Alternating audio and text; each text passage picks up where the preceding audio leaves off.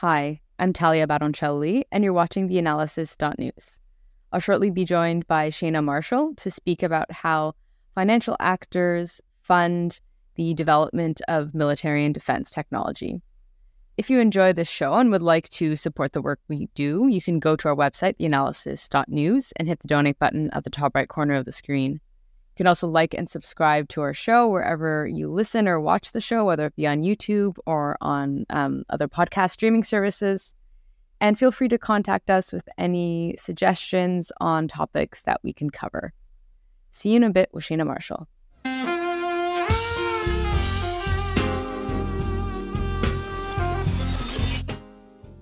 Joining me now is Shana Marshall. She's the Associate Director of the Institute for Middle East Studies at the George Washington University in D.C. Thanks so much for joining me today, Dr. Shana Marshall. Thanks for having me. So I'm really excited to have you today because with you, we can speak about the sort of big picture issues when it comes to political economy and the different actors that are involved in the military-industrial complex and the defense tech industry.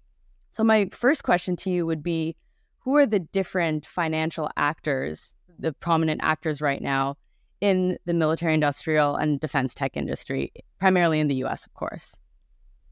Right. So, of course, you have what we would call the primes or the OEMs, the original equipment manufacturers, right?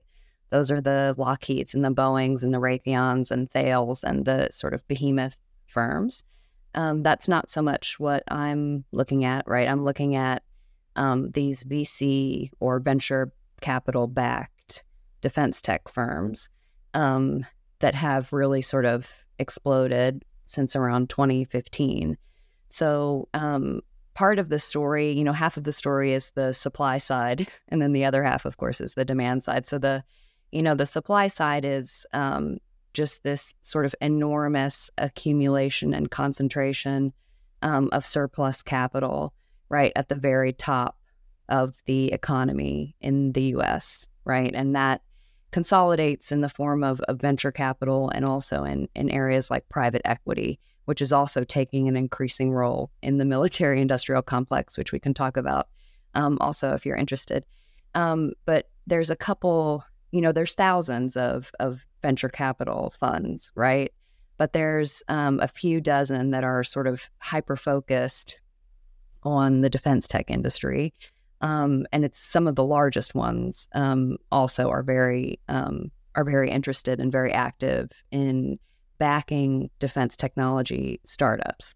Not just backing them and helping to get them up and running, but also going over to civilian tech startups and actually getting them to transform their operations, their research, their, sort of products into ones with military applications. So it's sort of coming from all sides. But the major VC funds that are super invested in defense tech are like Founders Fund, Andreessen Horowitz, Lux Capital, Shield Capital, NVIDIA. There's sort of a huge range of much smaller firms that have much smaller sort of capitalizations, much less sort of money to work with. But those are some of the sort of big ticket ones. And they fund, a lot of the companies that you've probably heard about in the news, right? So Anduril, Palantir, Shield AI, Skydio, Helsing, a lot of these sort of, defense tech firms that you've probably read about because they're involved in some sort of questionable activities, a lot of surveillance tech, a lot of autonomous weapons tech, and very active, obviously, in Israel right now because, of course, the Israeli sort of occupation infrastructure is extremely automated, right? A lot of Palestinians never even see an Israeli, right? They may hear their voice over a loudspeaker, they may see something on a camera, but it's very sort of electronic, it's very automated. So it's been in the news a lot. The supply side, that venture capital side, is really because, you have these extremely wealthy sort of tech entrepreneurs, right, who were invested in PayPal and Spotify and all of these other sort of tech firms. And then they accumulated enormous sort of surplus capital stores. And they wanted somewhere to put it, right? And so you have these huge venture capital funds. And it makes a lot of sense for them to put it in the military industrial sector, because that's sort of the one sector that the U.S. government still subsidizes, right? So there's been sort of a hollowing out of all other sort of forms of public investment. But because you have such an enormous annual Pentagon budget, right, $800 billion, probably more if you count some of the sort of off-budget spending items, that's a huge magnet, right, for investment capital, because they know that there's always going to be a market for that. There's always going to be a lot of demand. And so for them, it's a very natural sort of extension, right, from the technology firms that they were involved in, accumulating this enormous amount of capital and then using it to finance basically new defense tech startups in the U.S. and in Europe and the Middle East and Asia and all over the world. So over the past 2 decades, there's been a real convergence of resources in the military and defense tech industry. I remember reading a Financial Times article from 2021 saying that 54% of the Pentagon budget goes to spending on defense contracts. So I'm wondering how these newer financial actors like venture capital and private equity are changing the playing field. Are they disrupting that monopoly that a lot of the big 5 companies have traditionally had? So Raytheon and Lockheed Martin and those companies? Yeah, it's funny that you use the term disrupt because they're from the tech industry. So that's also the terminology, right, that they use when they're talking about how they're going to revolutionize the U.S., military industrial complex. So yeah, most of the money does go to contractors to pay for heavy equipment, right, because that equipment is so expensive. And part of the VC-backed defense tech sort of sector, part of their selling point is that what they're going to provide is very distinct from what those sort of OEM, the original equipment manufacturers, the Boeings, the Lockheeds, it's going to be very different from what those firms provide. So the focus is very much on sort of smaller, very high-tech, modular, like mass production, commoditized hardware. So things like drone swarms, right? This is very much at sort of front and center for these firms in terms of what they're going to provide. A lot of it is software. A lot of it is AI-driven targeting systems. There was a really great article in 972 magazine that came out in the past few days about how the Israeli army was using AI to generate literally thousands of targets, right, in the contemporary war on Gaza, and then also how they had been used in previous conflicts also. But if you think about the amount of time that it takes sort of an intelligence analyst to identify a target based on all of this incoming data, an AI can generate literally hundreds, thousands of targets in the same sort of amount of time. And so what they're sort of pushing, what they're promoting is sort of revolutionizing the way the U.S. military actually conducts war. It's very clear to me that what they're selling really is a way of changing the way the U.S. military engages in warfare so that it matches up with their sort of business model, right? So that it matches the technologies that they are developing. So if you read, the number of white papers, right, and policy papers and public lectures that VC founders and defense tech sort of executives are giving throughout the United States right now is pretty incredible. So if you read a lot of the stuff that they're writing, they are talking about how the Pentagon really needs to be completely transformed, right, in the way that it conducts procurement. And the U.S. military needs to be transformed in the way that it conducts warfare. And they point to those, the big primes, and they say, these are archaic sort of dinosaurs that develop extremely expensive, bespoke weapon systems that sometimes don't work very well, and it costs a lot of money, and it sometimes it's not useful in theater. But what we're developing is, the kind of equipment that's going to be used in the war against China, the kind of equipment that we need to be giving to the Ukrainians right now, and the kind of equipment that Israel can use in its war on Gaza. So it's a very, it's not just about, for them, certainly it's about making money, right? But that has to be couched discursively, at least in some sort of language about changing the way the U.S. military engages in war and in reforming the Pentagon, right, and cutting through bureaucracy. It's very much the sense that America is a declining empire, right, and that these guys, because they're all guys, are going to rescue us, right, from that decline. They're going to restore the empire, right, through developing these new technologies that are going to allow us to confront China, to confront Russia, to confront all these simultaneous threats. And they're going to do it through basically completely remodeling the entire military industrial complex. Well, I seem to have unfortunately internalized that lingo of Silicon Valley with their disruption. Yeah, they didn't leave it at home when they went to Washington to talk to the Department of Defense. Yeah. But I do wonder with that sort of strategy, those incentive structures of just kind of coming in, restructuring companies, and then making the money and taking off, really. Are you hopeful that that might actually hasten the end of empire, so to speak?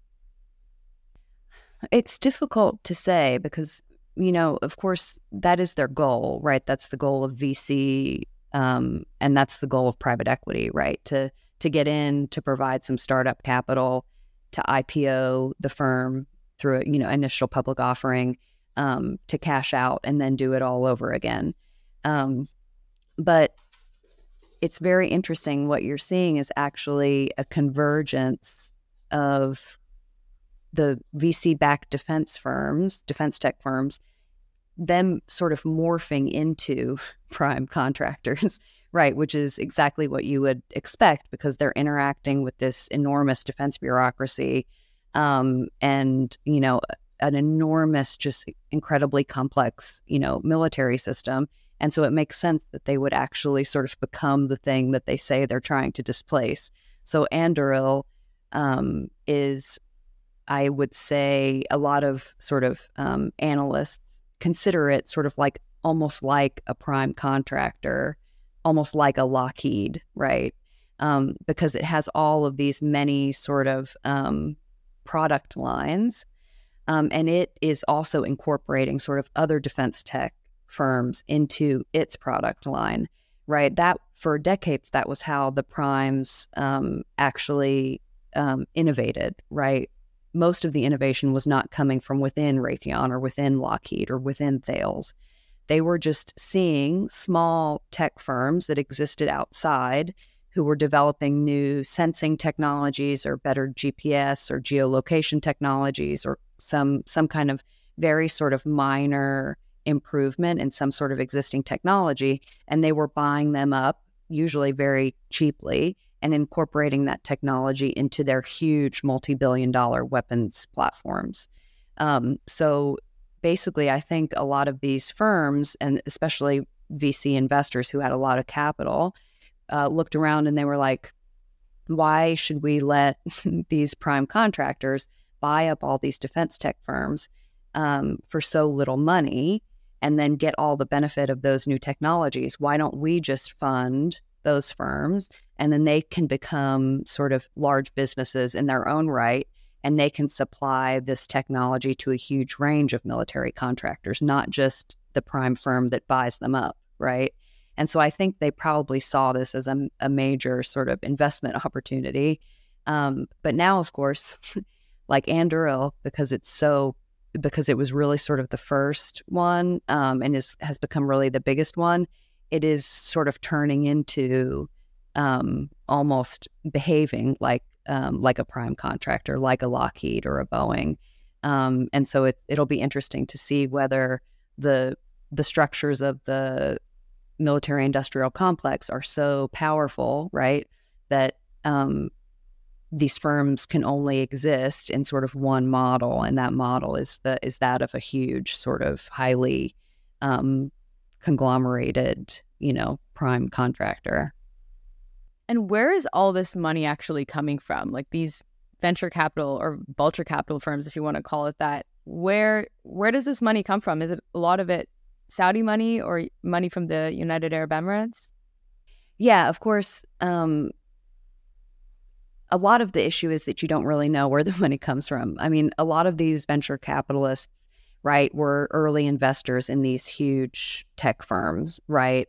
Like, again, like PayPal. I mean, I don't know why I have that stuck in my head, but all of these sort of tech firms that went public and were sold for like many hundreds of millions or billions of dollars, right? The founders of those firms are obscenely wealthy at this point, right? And we know that these people basically don't pay taxes, right? So if they're not being taxed, that money, right, can go into investment and expansion of the military industrial complex. So they can basically just sort of do whatever they want because they have so much money. They really have so much influence in shaping what the entire sort of tech sector is going to look like. And you've seen sort of a huge sucking sound in the tech sector, all of the money sort of going into firms that have some sort of military related application. So in that sense, it's basically, untaxed, wealth that's just being sort of continually accumulated and is going into these firms. And then on the other side, we do have enormous amounts of money coming from sovereign wealth funds, right, in the Gulf and then also elsewhere, really throughout the world, and going into private equity funds that are also investing and buying up huge chunks of defense firms. But they are also the limited partners in some venture capital firms, right? So they're providing the actual physical, capital that those firms can then invest in all kinds of startups. But unless the firms themselves publicize where they're getting the money from, who their limited partners are, there's no regulation in the U.S. that says any of these firms need to disclose where their capital is coming from, right? Which is pretty incredible. There were some, maybe in the last year or two, I forget what the acronym is, but there were some regulations that were passed about beneficial ownership in the U.S., right? That you would basically have to disclose who owned a corporation, but private equity, venture capital are exempted from that, right? So there's literally zero transparency in this. One example would be Jared Kushner, right? When he left the White House, he started a private equity fund. I forget what the name of the fund was, but basically the goal was to take capital from the Gulf states and from Israel and to invest it jointly in all kinds of, sort of startup firms and different existing firms. But the only reason we know that is because there's been a lot of scrutiny of the Trump family and of Jared Kushner, right? And so some enterprising journalists somehow got access to the information that told us where the money was coming from, from the Saudi Public Investment Fund and probably Emirati sovereign wealth funds, and then from the Israeli state. So the only reason we know that, though, is because, it was leaked. There's no requirement to actually reveal any of the source of those funds. So it's an extremely opaque sector. Well, besides having more accountability, what would you say would be the way to sort of sever the link between the money involved in this and the power that wields and U.S. foreign policy? Would you say the nationalization of the defense sector would be the best way to go? Yeah, I mean, ideally, we would start taxing these people that have accumulated such enormous fortunes. right? Because part of the allure of these people to not only the Pentagon and the U.S. military establishment, but really to the entire sort of U.S. political and economic establishment, is that there is no space anymore for U.S. government investment in public infrastructure or basic research or any of the other kinds of investment that got us economic growth in the past, right? And so they're saying, well, we don't have the government budget to do any of this stuff anymore, but hey, here's this huge well of untapped capital. Why don't we try to incentivize these guys, into investing in the kinds of research and infrastructure and stuff that we want? Of course, that's not what they do, right? They give us NFTs and cryptocurrency and Theranos and Uber and WeWork and all of this stuff that is completely useless at best and at worst, parasitic on the existing, what's left of the real economy. But that's part of their allure, is that, people in power see them as a way of sort of reclaiming, right, America's sort of hegemonic past and putting us at the forefront of technological innovation once again, as was the case sort of after World War II. It's very clear to me that that the way these firms, the way these venture capitalists sort of characterize what they're doing is very instrumentalist, and it's very clear that they are trying to sell this project to the U.S. military establishment, to the U.S. government, because it is beneficial to their bottom line, and because they have this sense of they all want to be the great man in history, right? They are almost to the last one, sociopathic, like megalomaniac, narcissistic, personality disorder types. If you follow any of these folks, online, I mean, that's how they got into the positions, that they're in today. And it's just really, it's incredibly terrifying to think that that these people, because they have been able to accumulate so much power in the form of all of this surplus capital, that they are really the ones who are sort of dictating the future of the country, not just in terms of, geostrategic impulses and, the sort of future of the U.S. military establishment, but also political and economic policy sort of more broadly, which is really, really terrifying. Does that answer your question, or was that, did I go off script? Well, I think you kind of enable this segue to U.S. foreign policy in the Middle East now with your response, because you've done a lot of research on Egypt and Jordan. And from what I understand, the U.S. policymakers have had this policy of arms for peace. So essentially, sending weapons to authoritarian regimes such as El-Sisi's Egypt and, giving them loads of weapons and supporting what they consider to be a stable regime, be it authoritarian, but, the stable aspect of it being much more, easy to predict, and also enabling them to also exercise their leverage in a way. Or that's how a lot of these policymakers see it. They think that if they're able to send all these weapons, then they'll be able to exercise leverage over that particular regime. Do you think it's played out that way, or what's your assessment? No, not at all, of course, right? I mean, the whole sort of idea behind arms for peace is just, right, it sounds patently absurd, right? And indeed, it is absurd. I mean, all it has done is generate arms races in the region, right? And the only ones who benefit from arms races are the members of the military-industrial complex, right?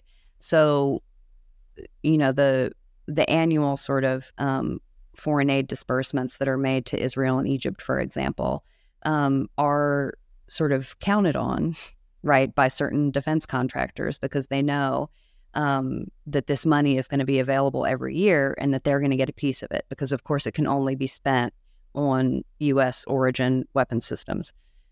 which actually I should caveat that by saying the Israelis can spend it domestically also. So they have a sort of a waiver, right? The Egyptians have to spend it on U.S. origin weapon systems, but the Israelis can use it to procure systems from their own domestic defense industry, which itself, right, evolved out of partnerships and support and subsidies from the U.S. military industrial complex, right? So it's sort of, it generates, I guess, its own sort of market logic and its own sort of internal, force, right, where U.S. military firms get these exports, right?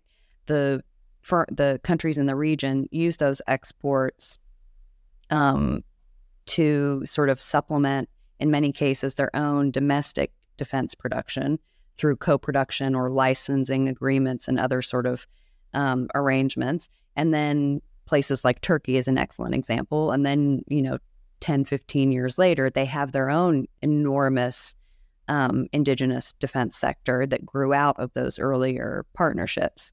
And I don't think anyone would argue that having a bunch of countries all over the world with substantial domestic military production capabilities is going to make the world a safer place, right? One of the sort of truisms of, I guess, international relations or global politics more broadly is that militaries become more influential as their domestic arms industries grow in size, right? Because you can definitely see if your economy is producing sort of sophisticated military equipment, right, for sale, your military is by sort of default going to want to use that equipment, and they're going to want to be able to produce more of their own equipment nationally and domestically, right? They're going to want to be trained on the kind of equipment that the firms in their country are producing, and so it becomes this sort of feedback loop where you have a growing domestic military industrial footprint, and then the military becomes more influential in domestic politics.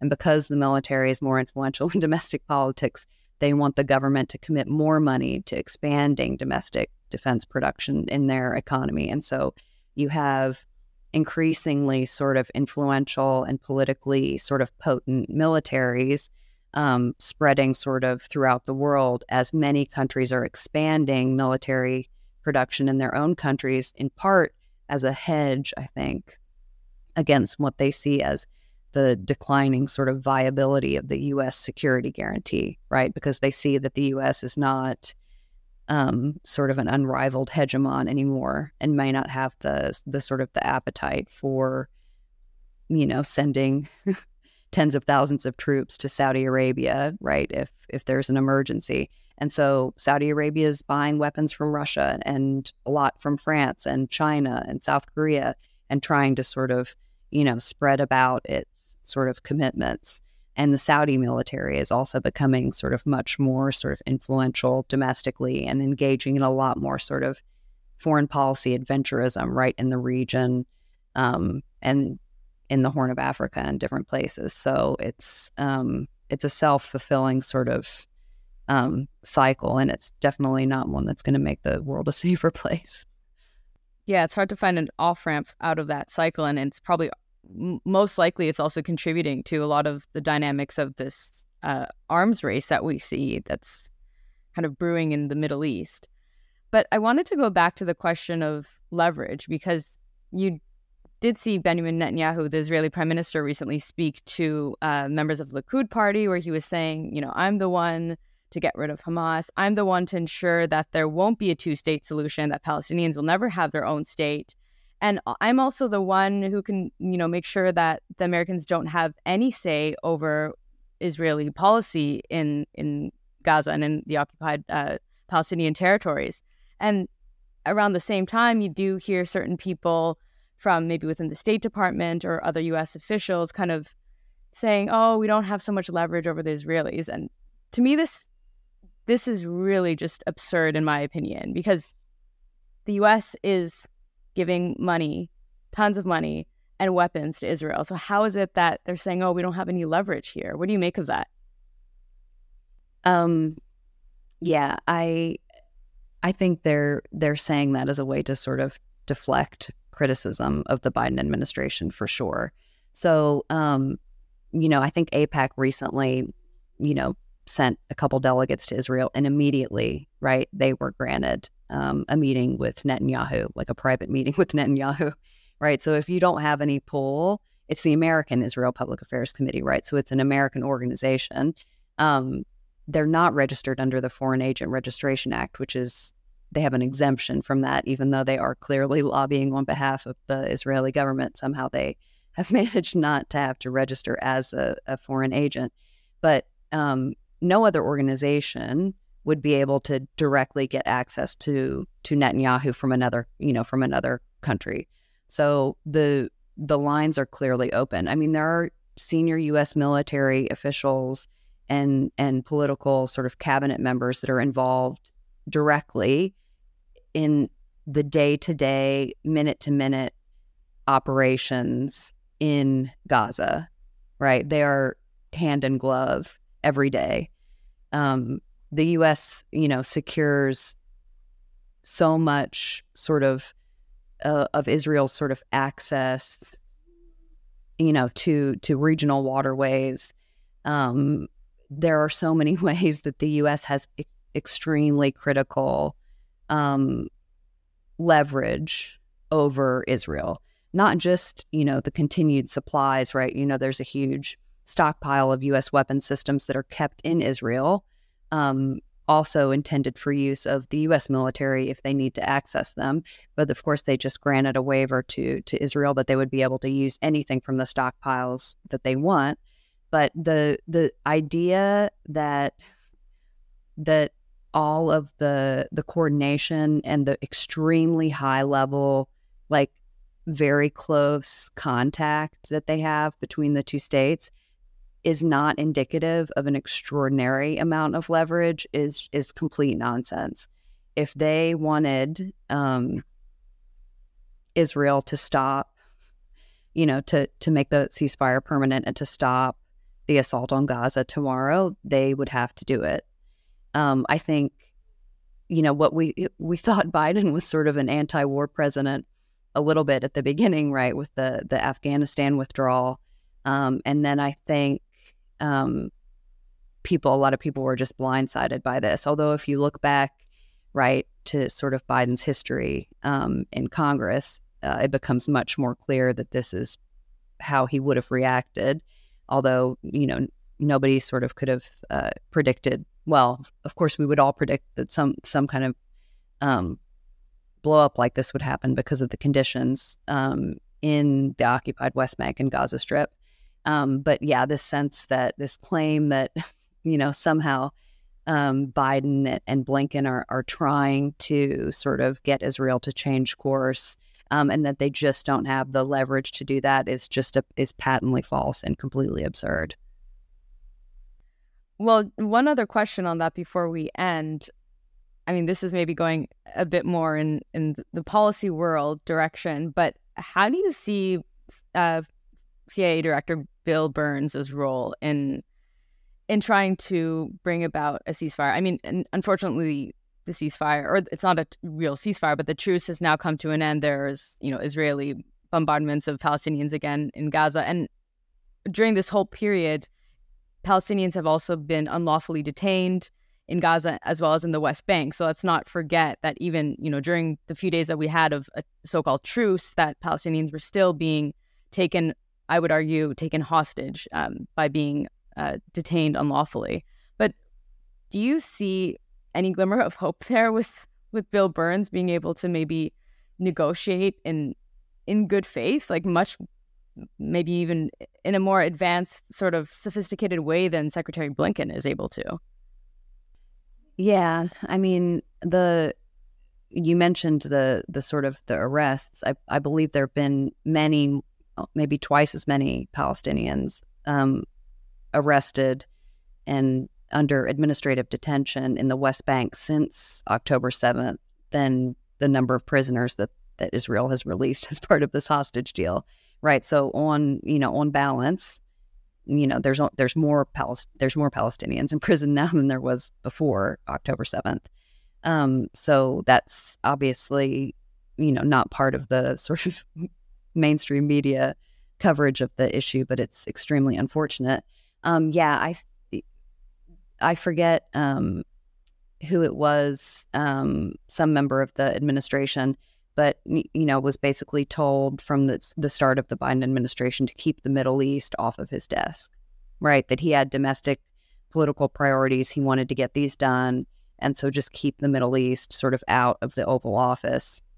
We don't want to have to deal Israel-Palestine out of the Oval Office. We don't want to have to deal with it.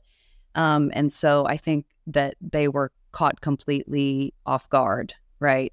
And that Blinken was just extremely sort of underprepared for what he was tasked with. I think initially, very early on, he did, in the very first few days of the conflict, if I remember correctly, Blinken tweeted something about, we need a ceasefire now. And then it was immediately taken down. I don't know if that's an apocryphal story or not. But the fact that he doesn't seem to have enough sort of, the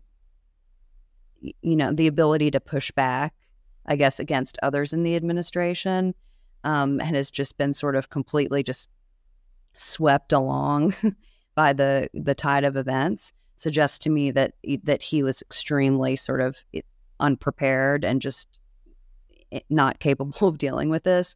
And so, Burns going may improve things. Maybe he's, better able to sort of to stand up to the Israelis. I mean, that's entirely possible. And I guess is maybe cause for some hope, but I guess we'll see very, very soon whether or not that's the case. Well, I think this unpreparedness, though, if I just may add, is kind of an extension of this arms for peace logic of basically encouraging normalization between countries like Bahrain and Israel. And, the Abraham Accords are pretty much just an arms for peace deal if you look at what is really in the details of those agreements. And so, their approach is to just keep things stable and hope for the best. And when things actually do erupt, when the situation changes and there's a bit of a paradigm shift, then they don't know how to deal with it.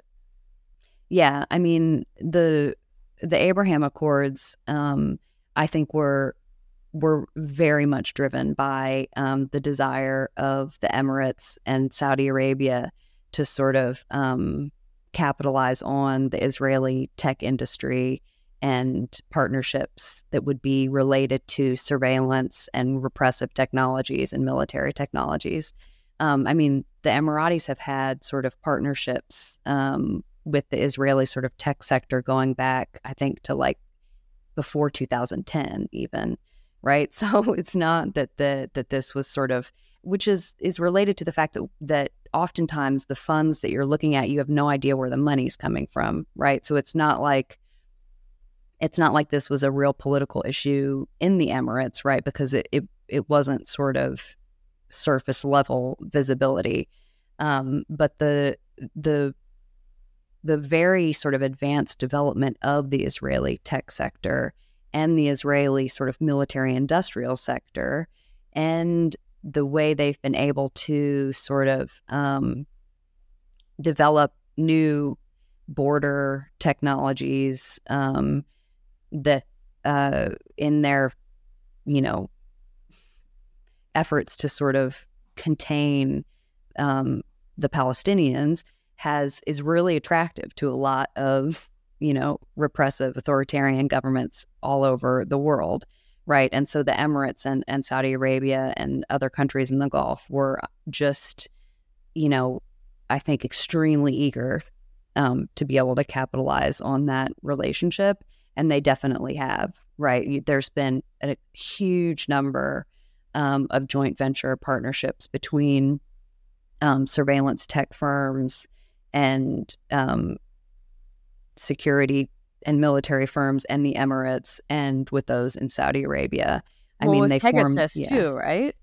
Yeah. I mean, that's only sort of the most, high profile one because, and again, you only discover its existence, when something goes wrong, right? Essentially, when they get sort of found out, right, by, journalists or something. So it's, who knows how much stuff is sort of exists sort of under the surface level. But they have this Abrahamic Business Council that was produced as a result of the Abraham Accords. And it's basically, I think, very focused on defense, security, repressive technologies, especially the collection of open source intelligence material so that they can basically, know where everyone who's, a potential sort of government opposition sort of activist, they can know where they are at all times. They can listen into their phone calls. They can hack into the phone's camera. They can geolocate them with all sorts of signals intelligence. I mean, it's very sort of dystopian, and it's only going to be sort of intensified as a result of this war, because of course, what we're going to see after this is all of the corporate literature about the battle-tested systems, right, that are coming out of Israel, and what are they talking about when they say they're battle-tested? This is what's happening in Gaza right now. That's what they're talking about. So it's basically like a free advertising for them, unfortunately. Yeah, Gaza is essentially a technological testing grounds for a lot of these companies. Yeah, there was a great book. Was it Lowenstein, I think? The Palestine Laboratory. Yeah, that I would also, super recommend people check that out. Well, Shana Marshall, it's been really great speaking to you. I hope we can continue this conversation another time, even though the topic is, quite depressing considering what's going on right now in the Middle East and in the occupied Palestinian territories. Yes, yeah. Thank you very much, Talia. I really enjoyed it, and thanks so much.